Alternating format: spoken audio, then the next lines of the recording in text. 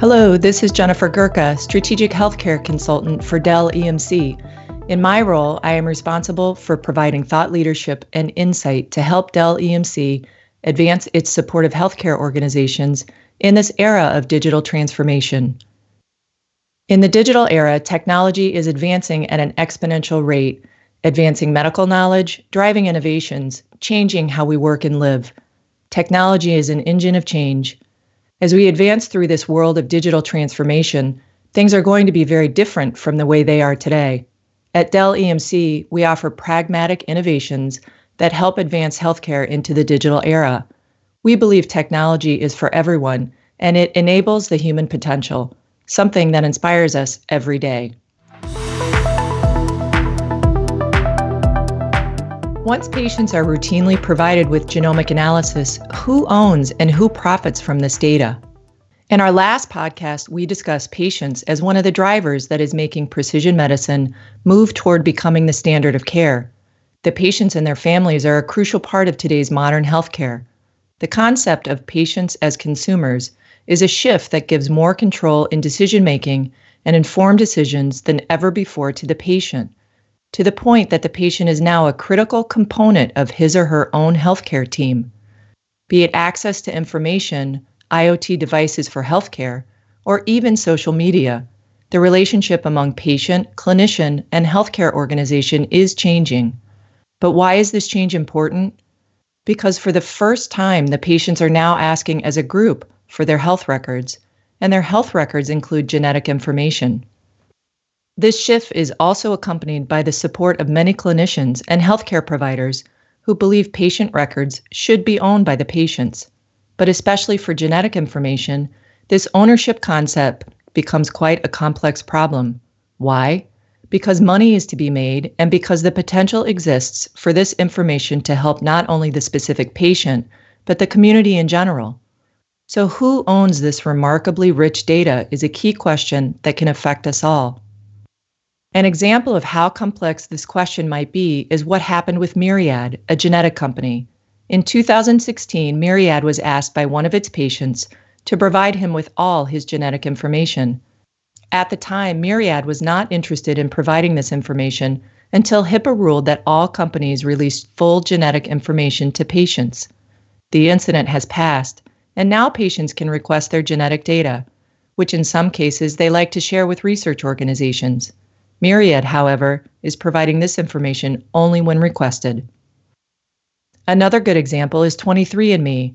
Over the past decade, 23andMe has built the world's largest genetic database, containing data from 1.2 million DNA samples, augmented by information provided by its customers through survey questions.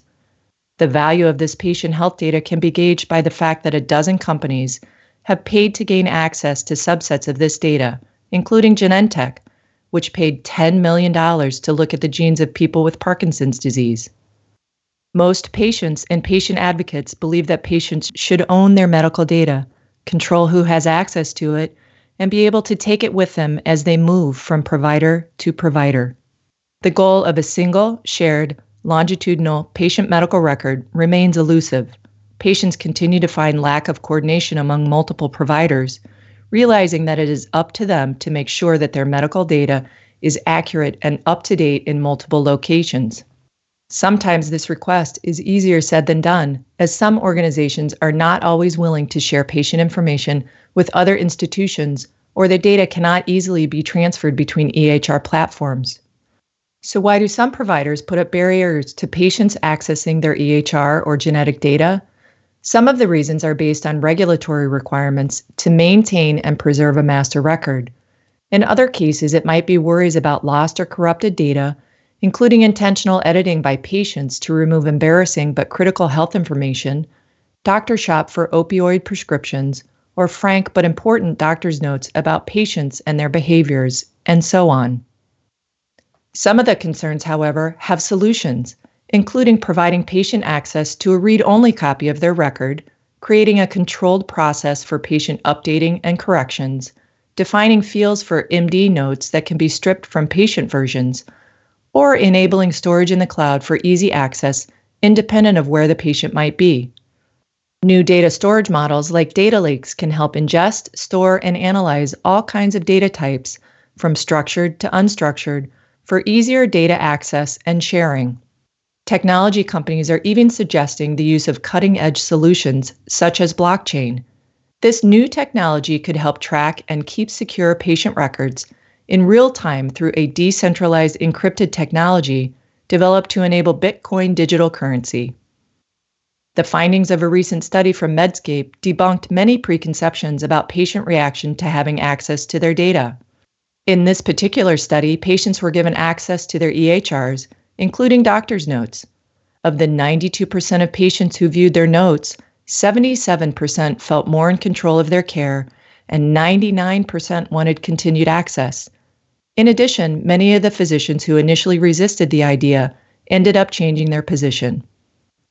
So where should we go from here? What could be the right balance? There seems to be consensus that the more access patients have to their own data, the more they can become participants and owners of their own health. But that still leaves us with another big question. If the patient is not always the owner of the genetic data, then who can profit from it? We talked already about 23andMe, which shows how valuable our own genetic information can become. The proliferation of public, consortium, and private lab, along with corporate databases containing personal genetic and health information, often raises a number of questions. How is an individual's privacy being protected?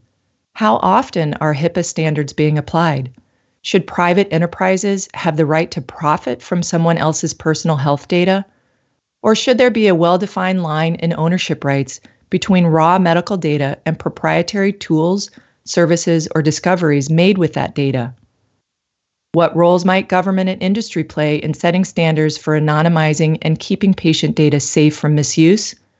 For example, while the Genetic Information Non-Discrimination Act, or GINA, of 2008 protects against genetic discrimination in employment and healthcare insurance coverage, it does not protect against genetic discrimination by life, disability, or long-term care insurance companies.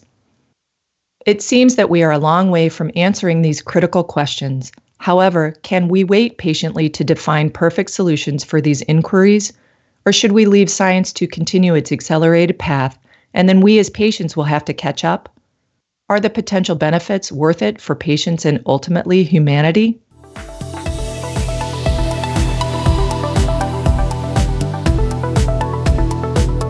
This is Jennifer Girka, Strategic Healthcare Consultant with Dell EMC. Thank you for joining me today. I hope you enjoyed the discussion.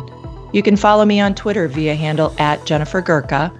You can also connect with Dell EMC Healthcare via Twitter handle @Dell EMC Health.